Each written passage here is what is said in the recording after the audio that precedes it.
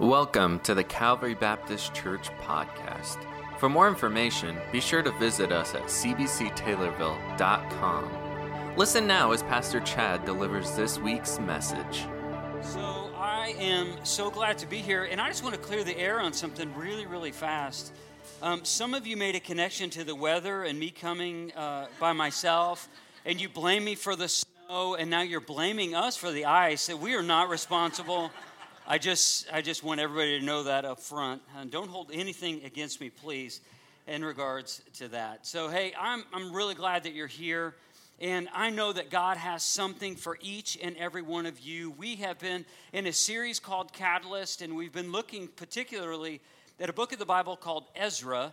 And what we've said is really the bottom line for the whole series is this: the only thing that's impossible is what? Is the thing you never change, you never start. It's the thing you never start. The thing that will never change in your life is the thing that you never start. And we've looked at Ezra, and we've looked at what's going on with the people of God at the time. And my hope and my desire is, as we've began to get into this maybe unfamiliar book for many of us, is that maybe there's something that's welling up inside of you. Maybe we looked at, it was something we looked at last week where I talked about how God offers a brand new start. Amen. Has anyone ever had a brand new start with God? God's given a brand new start. Slates wiped clean. And we looked specifically, we really dialed into the gospel and just showing how the gospel offers a brand new start. But also there was a hopeful takeaway last week that it's a brand new start for those who've had a false start. And many of us have had some false starts. We've started and stopped and maybe not followed through like we know that we ought to have. And yet, that we also looked in that passage, it was so obvious when we went into Ezra chapter 3, verses 1 through 6, and what we looked at is there was fear present. It wasn't just this utopian kind of thing, like everything wasn't just perfect and all dialed in. It was, instead there were fear because there were people who occupied this land, and although God had given them this land, there was fear present. So despite their fear, they moved forward in faith. And I invited you to do the same. We're going to continue along those lines today. And ultimately, we're going to land on just a couple of different verses, or different sections, really. But we're going to begin in Ezra 3, and we're going to look at verses 7 through 16. And what we're going to see here is how the story of God continues with these faithful people who have been sent back into the promised land after they've been gone for a long time. And they were people who were not free. I think we have to understand this. These people were not free. These people were captive to, first, a group of people called the Babylonians who oppressed them. And then the Babylonians were beaten by the Persians, and the Persians had a different way of living and a different way of governing, and they allowed God's people to go back to the homeland. But the homeland is not put together. The homes aren't put together. There isn't a place of worship put together. They came back, and it was rubble. All they saw was work. And God would inspire this work because ultimately what God wanted was worship. And also last week we talked about the very thing that brought the people together was not their preferences, but it was one principle. Anybody remember the principle? Worship. It was worship. That's what brought them together. And that's what we're going to see continued in verse 7 in just a moment. But I want to give you this hopeful message even before we jump into where we're going to be in Ezra 3. And I want to just show you something, and I want to just read something to you. And I don't think it means as much to you as it does to myself or to Marla, but I know that some of you have actually asked this question, and this question wasn't addressed on the Q&A prior to us coming. But I want to just let you know this. God works in amazing ways. Amen? And God is working when you don't think He's working. God is working when you think He's working. God is working through our hurts, our heartaches, and our hang-ups. And that's just the way that God moves, and that's the way that God moves our hearts toward His. And I'm going to read just an excerpt of a book that I was reading back in 2004, actually. And I'm really weird when it comes to books. I have all kinds of messages to myself in the books that I read. And so I tuck little things away and I leave them there just as little little like monuments of grace. So when I go back through it, I can see what God was doing at the time.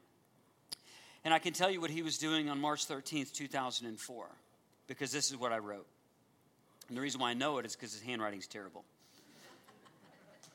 Chad Nzuk was called to full-time ministry on March 11th, 2004.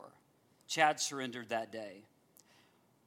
Marla Zook surrendered herself to full-time ministry, declaring herself committed to her husband's calling. To God be all glory, honor, and praise. And she did that just a couple days after is when this was written down. For me to be here and for me to be doing what it is that God would have me to be doing, it wasn't just the typical kind of pathway. It was through the pathway of a bunch of hurts and a bunch of heartache. And it was the pathway through all of those things. And although in my broken life and in the brokenness of my past, God used all of my past to bring me here today. And it's really easy, maybe after the fact, to look back at your life a little bit and say, oh, God moved here and here and here and here and here. So I'm going to give you just a simple way of maybe understanding this. I want to show you this first to see what this is so you see how awesome it is. I tried to convince everybody to go to KFC last week, and now it's to be a Dolphins fan. So Harold and I are some of the faithful few. But anyway, that's not the point. Here is the point. You know, this has all been put together with a bunch of thread. You can see that, right? Katie, you can see that? I'm not making it up. There's a bunch of thread all over this. None of these threads are exactly the same. None of them are perfect because they all have a little bit of fraying. If I were to put these under a microscope, we'd see that if they've all frayed a little bit. And none of them are perfect. They're all unique. And yet, the way that it all the way that it all goes together is to make something that I think is pretty cool. Such is the way that God works in taking things from our past, even taking things from our present, taking our hurts, our heartaches, and our hang-ups, showing that we're imperfect like this thread is imperfect, but yet out of God's perfect plan, he puts together our lives. When we delight in him, he puts our lives together to make us a more complete version of ourselves for his glory and for the world's good. This is what God is doing in your life, whether or not you realize it. But this is what God is doing, and this is what God will continue to do as you yield your life to his. For me to be here in just the reading from this book, The Dream Giver, all those years ago, it's simply a reminder of me, or of what has happened as God has worked in me to get me to the place that I am today. But I myself am just a frayed thread over just the span of time that God has woven together to make my life what it is. God is doing the same thing in you. God is wanting the people of God that we're going to read about in Ezra 3 to understand this simple idea that he's bringing them together for a cause, for a future that they had not believed that they could have. But I want to begin here. This is one of the most impactful verses that I've ever had, that I've ever read, discovered, studied, pondered, or anything else. And it comes from Ephesians 2, and it's verse 10, and it says, "For we are God's workmanship." Another translation, maybe yours, says God's masterpiece. The word masterpiece is poema. Think of poem and how beautiful that is. For we are God's workmanship or masterpiece, created in Christ Jesus to do good works, which God prepared in advance for us to do. So what does this mean? That means for we are God's workmanship, that those of us who are in Christ, God is moving and working in our life. He's using the events in our life, the relationships in our life, the hurts in our life, the heartache in our life, and our hang-ups to do something with us, although we are frayed individuals, but yet while we're not perfect, he is perfecting us and maturing us by the power of his Spirit. That's a good place for an amen. That means there's hope for you and I, and it doesn't matter where you've been and it doesn't matter what you've done. That means if you, in this moment or moments like this where you trust Christ, Christ can redeem every single thing that's happened in your life. There is nothing off limits to God. Nothing. For we are God's workmanship, created in Christ Jesus to do good works. This is key. Which means that God's workmanship is for us to do some good works. It isn't for us to just kind of live this solitary spiritual life connected to God. Instead, it's for us to see, where is it that God wants me to be involved in the world? What is it that God wants for me to do in the world for His name and for the glory of His name and for the world's good? Because our faith was never just supposed to be about us as individuals. It's about us collectively and also what we're to be offering to the world. Even beyond evangelism, but definitely evangelism. Sharing our faith with lost people. This becomes important for us if we're to really settle on the fact that we have had moments that have defined us. We've had relationships that have defined us. And yet they've defined us maybe in the past, but yet God wants to use those to be refined for our future. Simply said, and it's what's hopefully on the screen. Hey, there it is. The events of your life have not shaped you so that you can go inward into despair. Somebody needs to hear this morning. They haven't shaped you to go inward into despair. So you just go further into your feelings, and you go further into despair and further into depression. That's not the work of God. Instead, those events have shaped you so that you can go outward into service. So that somehow God would be working in you, and the outflow of His work in you is so that you could bring a service to the world that would not be there aside from your obedience to Him. This is good news. We're going to see some other good news. Ezra 3, verse 7.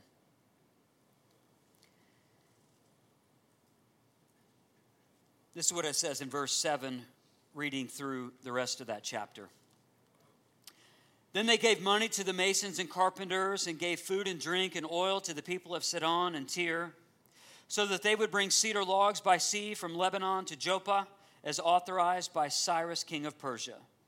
In the 2nd month of the 2nd year after their arrival at the house of God in Jerusalem, Zerubbabel, son of Shealtiel, Jeshua, son of Josadak, and the rest of the brothers, the priests and the Levites, and all who had returned from the captivity to Jerusalem, they began the work, appointing Levites 20 years of age and older to supervise the building of the house of the Lord.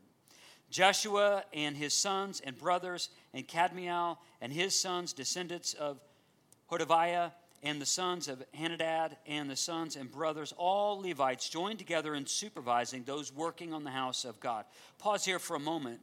This is significant because now the Levites, they were a called people who their sole task was to maintain the temple and to maintain the worship that would happen in the temple.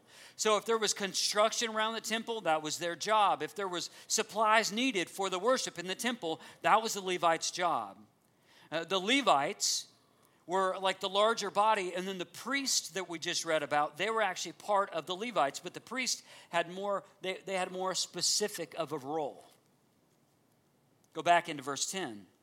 When the builders laid the foundation of the temple of the Lord, the priests in their vestments and with the trumpets, and the Levites, the son of Asaph, with cymbals, they took their places to praise the Lord. As described by David, king of Israel, with praise and thanksgiving, they sang to the Lord. He is good. His love to Israel endures forever. And all the people gave a great shout of praise to the Lord because the foundation of the house of the Lord was laid. But many of the older priests and Levites and family heads who had seen the former temple, they wept aloud when they saw the foundation of this temple being laid, while many others shouted for joy. No one could distinguish the sound of the shouts of joy from the sound of weeping, because the people made so much noise. and the sound was heard far away. I'd mentioned in week 1 that there were 3 different exile groups that were released. The Persians allowed them to go back into the Holy Land. And the first one was led by Zerubbabel. I'll say it right eventually. Zerubbabel led the first exile group back. And then we know that Ezra led a group himself, and that also Nehemiah led a group. And as the largest group was this group. So now they're in the promised land, as what we've read about in the weeks from the past. They face some fear, and now they're rebuilding the temple. Things are lining up. We see in verse 7 that the people had given money to the masons and carpenters and gave food and drink and oil to the people of Sidon and Tyre, so that they would bring cedar logs by sea from Lebanon to Joppa, as authorized by Cyrus, king of Persia. So things are starting to line up. Things are starting to line up scripturally, and you see what's happening, and the work's beginning, and now there's a stir, because people weren't just talking about doing work. Now people are actually embracing the work, and now money's flowing to the work. Isn't it good when money flows in the way it's supposed to? Isn't it bad when money doesn't flow in the areas that it needs to?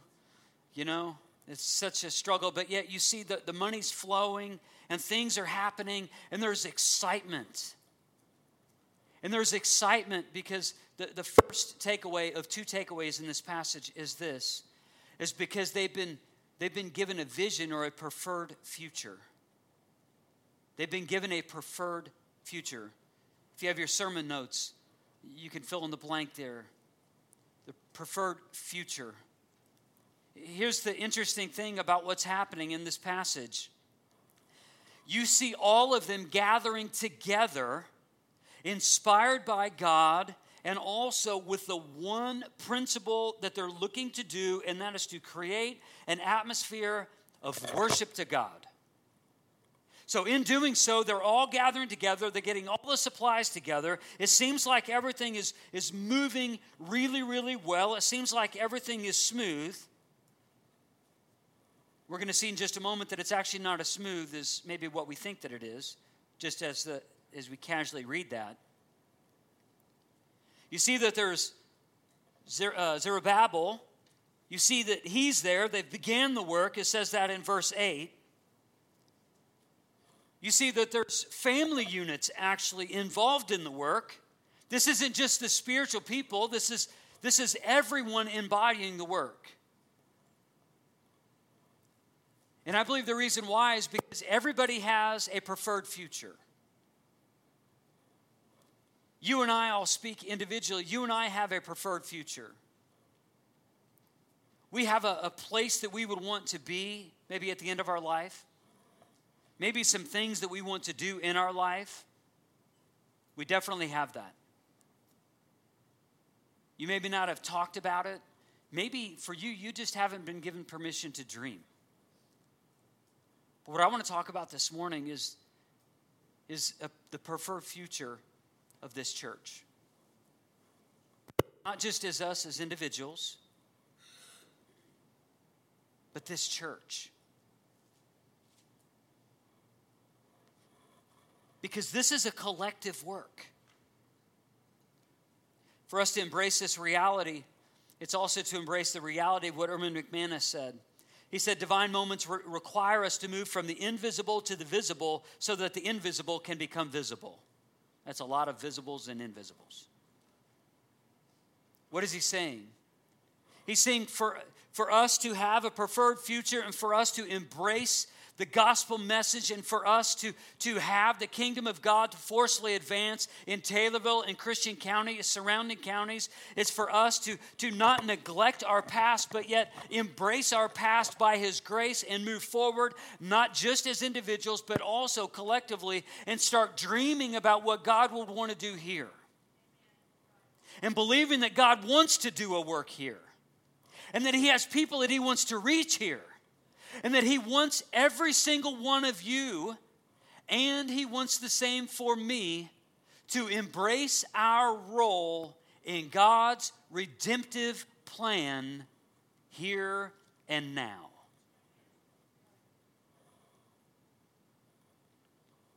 Zerubbabel is leading the charge. The people are gathering. Supplies are mounting. We read that they put the foundation in place. Some people believe that this was actually over the foundation of Solomon's temple. And by the way, Solomon's temple, the great temple, Solomon's temple, had been destroyed 50 years prior. So now for 50 years, they're in a place of longing. And now their preferred future was to be able to go and worship back in the promised land and to have the hope and to have the worship in the place that they longed to. That was their preferred future. There's definitely a message there for them, and there's definitely a message here for us.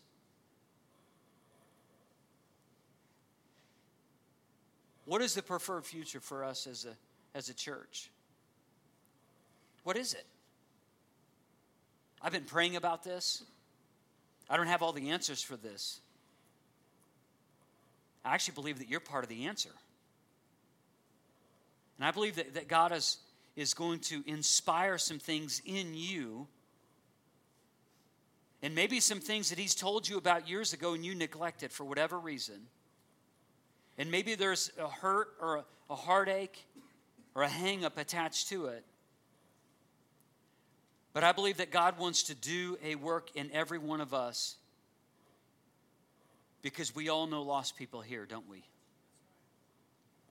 And because things here are not as they should be. When I read in the Gospels and I read about what the kingdom of God is like, I drive around Taylorville and I said, this is not the kingdom of God. This is not the kingdom of God around here. But what if it could become like the kingdom of God?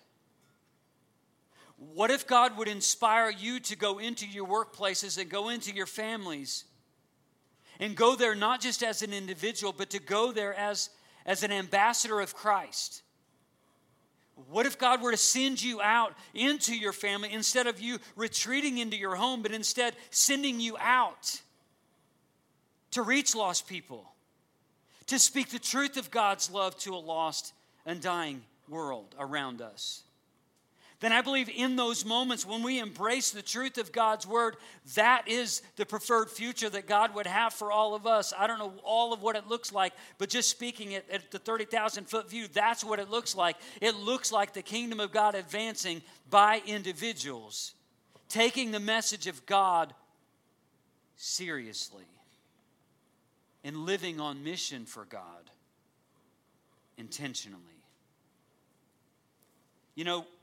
There's all sorts of examples in the Bible of people who were inspired with vision to do things that God inspired them to do. For Joshua, he was captured by this idea of leading them into the promised land. Although he struggled, there's a few times right at the beginning of chapter 1 and chapter 2 of Joshua where God reminds him, this is big, tough Joshua. This is the man who'd gone into battle. This is one of Moses' right-hand man, but this is also a general. This is somebody who accomplished a lot of things. And now, as he's just about to take the promised land, do you know what God has to basically remind him of a couple different times? To be strong and courageous. Reminding him, hey, be strong and courageous, and reminds him that God is with him. So even the strong can become weak. We also see this with Samson. Now his cause was a little different. His whole ministry was to wipe out Philistines. Probably not going to do that, but if you read it, that's what happened in Judges. With Moses, it was protecting. He was stirred. His preferred future was a place where that God's people would not be abused and not enslaved. So he was stirred into action to protect his people from abuse. For the Apostle Paul, it was giving the gospel to the Gentiles. And he planted churches around the Mediterranean rim. And then after those churches were planted, more churches were planted, and more churches were planted. And people took the gospel message, and they went to all the corners of the world. And we sit here today because of the obedience of the Apostle Paul. Do you realize that we are actually in the middle of biblical history? Do you realize that? We're in the middle of what the Bible talks about. Yeah, we can read it and we know how it ends, but we're still in the middle.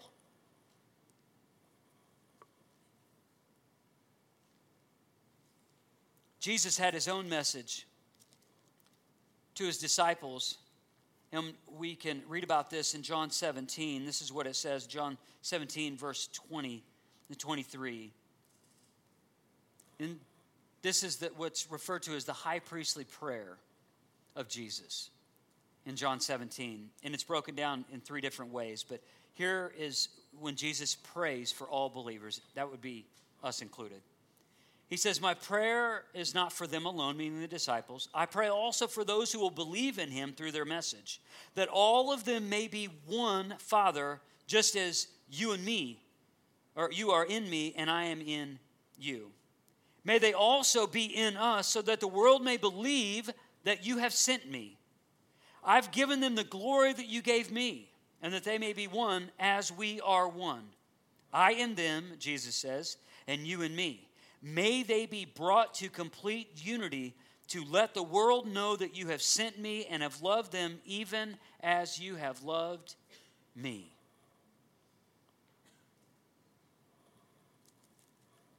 So Jesus, in the last moments of his life, he's praying for us. For us. I don't know about you, but I have goosebumps just thinking about this. He's praying for us. He's praying that we would be a people of unity. He's praying that the relationship that Jesus has with the Father is the relationship that we will have with him, and that we will go out and that we will bring the good news to a lost world. But to do it in a united way. And what broke Jesus' heart should break our hearts. When the church is yet not united, it should break our hearts. When the church is not obedient in sharing the gospel message with lost people and lonely people, that should break our heart, just as it broke Jesus' heart. So not only is there a preferred future, this is a vision of what could be and what should be. There's a passage of Scripture in Haggai, starting in chapter 2, verses 1 through 9. And just by way of transition, I'll let you know what the reason why we're jumping to this. Because everything in this passage that we read from Ezra, everything wasn't just going perfectly well. There were things that were going wrong. As a matter of fact, on surface level, it looks like they're going great. However, we see as we progress on in verse 12 of this passage, it says, but many of the older priests and Levites and family heads who had seen the former temple, they wept aloud when they saw the foundation of the temple being laid, while many others shouted for joy. Why? Why were some people grieving? We know why some people were shouting for joy, but why were some people grieving? They were grieving because they couldn't believe that the new temple would be as great as the old one. That's why. How do we know this? There's another connecting passage, Haggai 2, verse 1. Let's read this together. On the 21st day of the 7th month, the word of the Lord came through the prophet Haggai. Speak to Zerubbabel, son of Shealtiel, the governor of Judah, to Joshua, son of Jozadak, the high priest, and to the remnant of the people. Ask them, who of you is left who saw this house in its former glory? How does it look to you now? Does it seem to you like nothing? But now be strong, Zerubbabel, declares the Lord. Be strong, Joshua, son of Jozadak, the high priest. Be strong, all the people of the land, declares the Lord, and work. For I am with you, declares the Lord Almighty. This is what I have covenanted with you when you came out of Egypt. And my spirit remains among you. Do not fear. Verse 6 says this. And what the Lord Almighty says, in a little while, I will once more shake the heavens and earth and the sea and the dry land. I will shake all nations, and what is desired by all nations will come, and I will fill this house with glory, says the Lord Almighty. The silver is mine, and the gold is mine, declares the Lord Almighty. The God of this present house will be greater than the glory of the former house, says the Lord Almighty. And in this place I will grant peace, declares the Lord Almighty. Well, how do we know that there's something happening below the surface here? Because God had sent 2 prophets into this people at this time, Zechariah and Haggai. God sent 2 prophets to make sure that the work didn't stop. So now he sends this message through Haggai, and he's reminding, it's a reminder of the people, hey, do you see what's going on? Are you aware of what's going on? God reminds him, he says, I'm with you. The reason why this work is going on is for me. And God reminds him, he says, don't you know that this work will not cease? Don't get hung up on the past, because I have a preferred future for you. This is a way of redeeming the past. That's what this is. If you have your sermon notes, that's the next fill in the blank. This is a way of redeeming the past. Because this other group of people who are crying and they're weeping, the reason why they're weeping is they can't believe that the future is going to be as good as the past. Oh, Christians, so many of us get hung up on the glory days of the past. And we stop believing and stop hoping, and we stop living in faith for what God has in the present and also into the future. And some of us, we've simply settled on our hurts, our heartaches, and our hang-ups, and we have stopped believing God.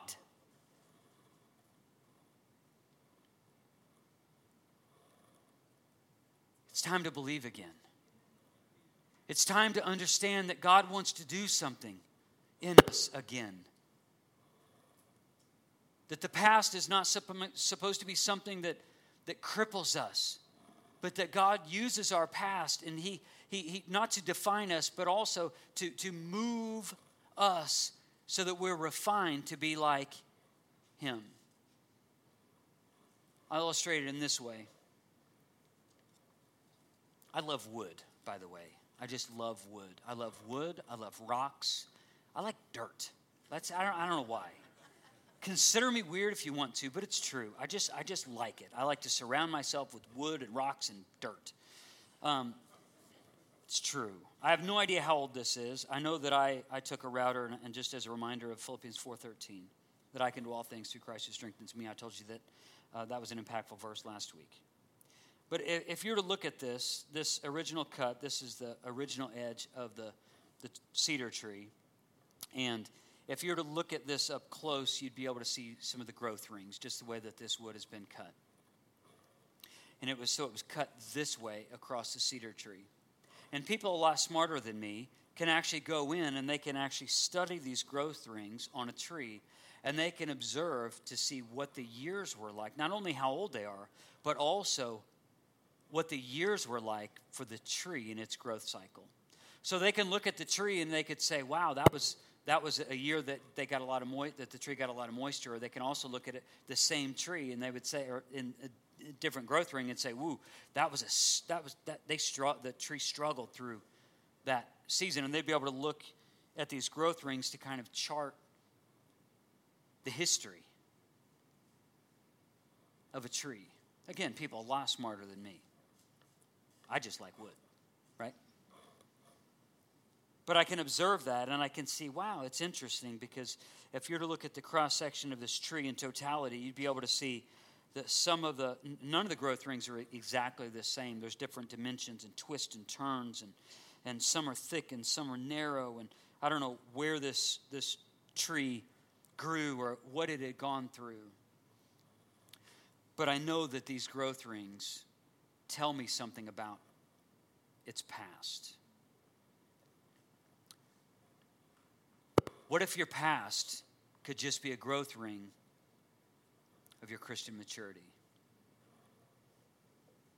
What if your past, what if you were to not be stuck in your past, but what if you were to truly reflect upon your past, not to just turn a blind eye to it and ignore it, but what if, I know it's a big idea, but what if you could actually observe your past, you would ask God to reconcile your past, and what if then you could actually use your past to show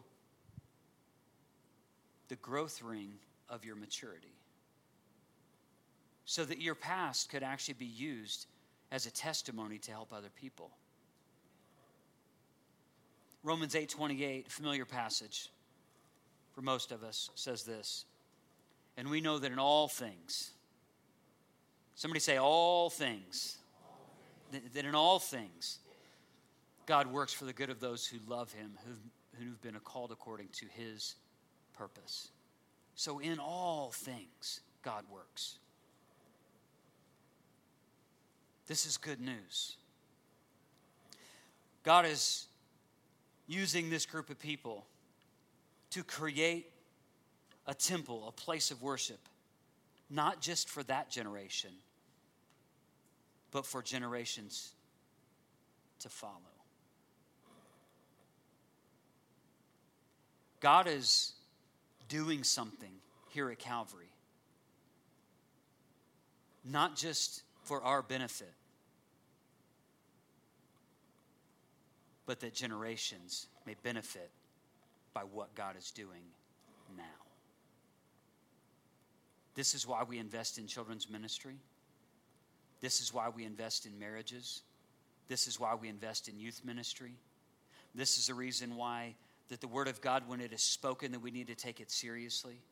This is the reason why that I have said today, and I will say over and over and over for you, and just inspire you to take the gospel message outside of these walls, so that we can be people of the kingdom of God, and we can see it forcefully advancing right here in our community.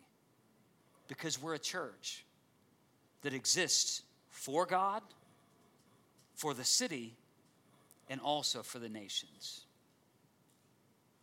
I want to close with one passage. This will be on the screen, and it comes from Psalm 37. And I'm going to give you a challenging question or two based off of this passage. And again, my goal is not to make you feel bad. My goal is not to manipulate. My goal is not to do any of those things. My goal is to be obedient to God and for you to be obedient to God. Let's read this passage together. Delight yourself in the Lord, and he will give you the desires of your heart. Commit your way to the Lord. Trust in him, and he will do this. He will make your righteousness shine like the dawn, the justice of your cause like the noonday sun. When we delight ourselves in the Lord, he will give us the desires of our heart. Whatever your preferred future is, I believe God wants to give you, but he will not give that to you if you want it for selfish reasons. Instead, he wants you to partner with him. He's always wanting to partner you. He's wanting for you and I to partner with him. So my question for you is this. What have you been delighting in? What have you been delighting in? That word delight is a powerful word. It's almost odd because so many times, especially in parts of Sundays like this, we hear words and they make us feel and they make us think, and we stop for a moment, and some of us just lock up, and some of us just, our hearts just open to God, and God does all sorts of things like this. But this is an unfamiliar word for us to hear right now in a context like this. In the word delight, it means to take pleasure in. It means to enjoy. It even means pamper. think that we have a Heavenly Father who invites us to delight in Him. And His promise is when we delight in Him, He will give us the desires of our heart. It's because when we're delighting in Him, He can trust that the desires of our heart are in alignment with Him. I invite you to stand.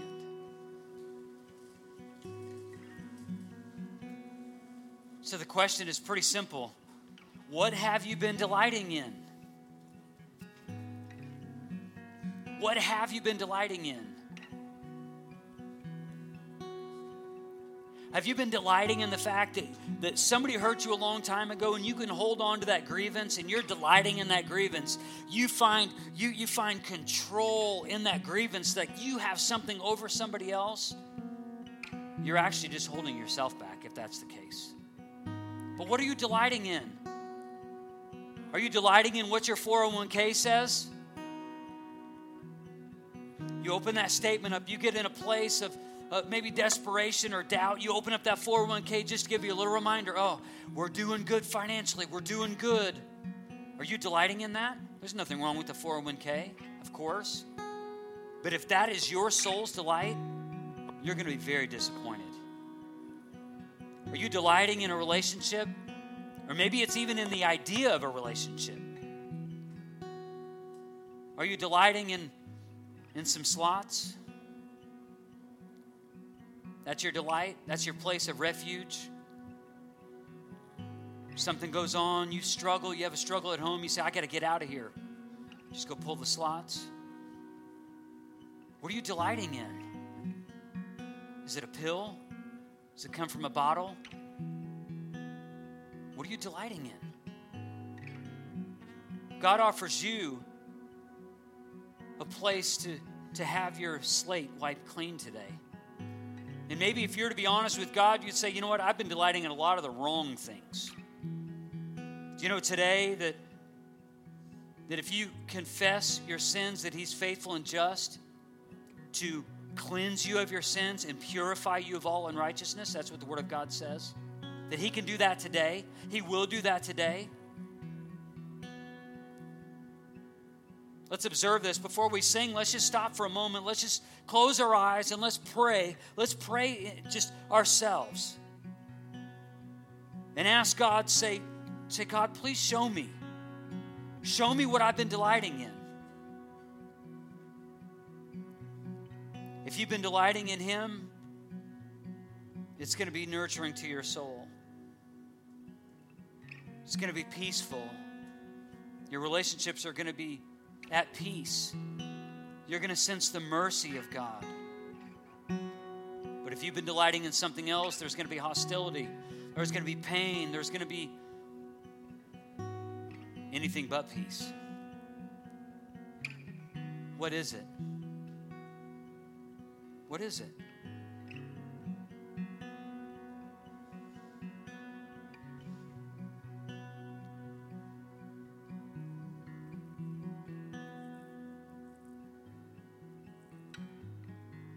Lord Jesus, show us today what it is that we've been delighting in.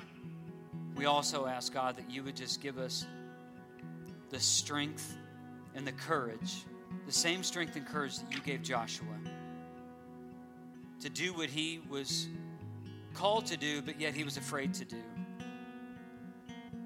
And Father, I pray that in this moment, maybe somebody just needs to stop and pray in their seat. Maybe somebody needs to come to the front and they just need to just be honest with you and confess that to you. To say, God, I've been delighting in all the wrong things. I've been so attached to this person or this thing that I've lost sight of who I am, and I've lost sight of you.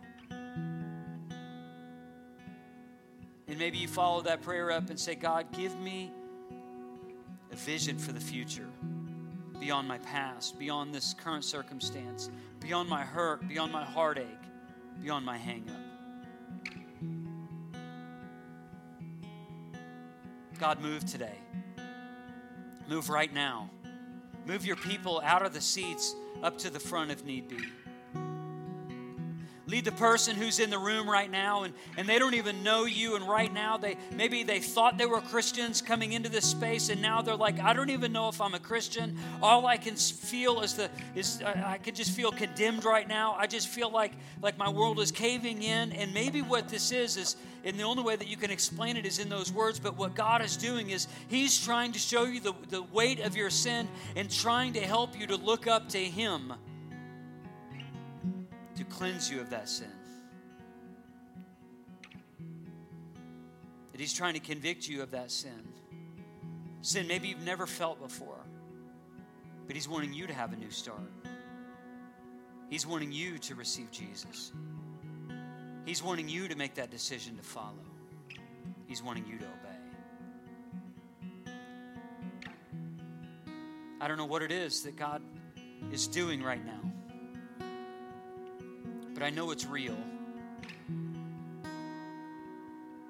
As we continue on with singing, just know that the altar is open. If there's business that you need to do with God, you can do it in the seats, you can do it at the front. But just because we start singing doesn't mean that we're just moving on to the next thing.